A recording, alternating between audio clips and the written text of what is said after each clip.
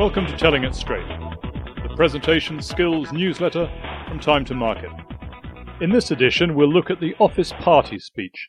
It's office party season again, and despite the credit crunch, there's still scope for some serious fun. But what happens when you are asked to speak at the office party?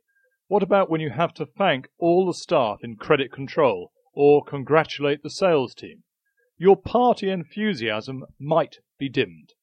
But with some festive cheer, here's a reminder on the essential speaking techniques for your own office party. Number 1. First plans. Identify the type of speech you want. Do some planning, jot down an idea or two, and be ready for any surprises. Take a look at the party venue.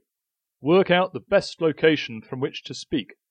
If party music is planned, you should be able to use a microphone, which is essential kit for a noisy party atmosphere.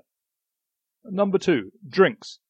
Don't even think about public speaking when the party drinks have been flowing a long time. Your audience's attention will be elsewhere and interruptions are inevitable.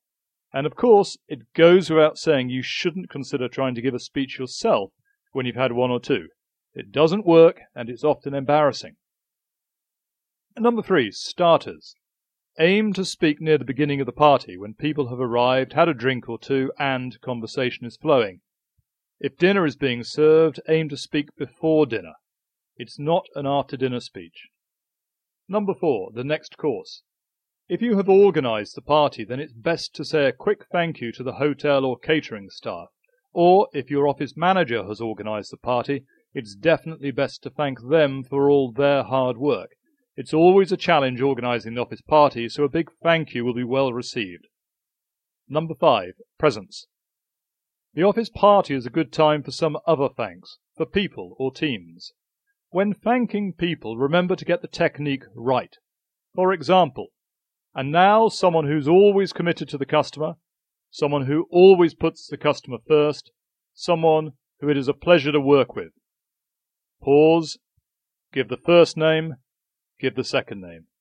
Applause will start spontaneously when you get it this way round. If you name the person and then keep talking, the audience loses track of the applause point. Number 6, more presents. For a more solid appraisal of someone, consider listing their virtuous points and then compare them with something less virtuous. Detail 2 of their virtues with a small anecdote, their commitment and their ability perhaps. Then detail a less virtuous point that will either get a laugh or a wry acknowledgement. Their taste in business suits, or their performance in the company five-a-side league. The idea is not to be cruel. Then detail their final virtue, a sense of humour perhaps.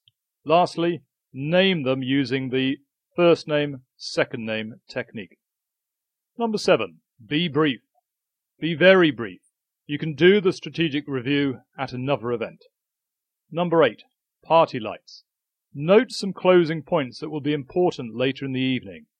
Taxis are on the company account, or the office opens at 11 tomorrow, or the band is playing an extra hour until 1 o'clock. These are good news points. They're easy to make and they work very well.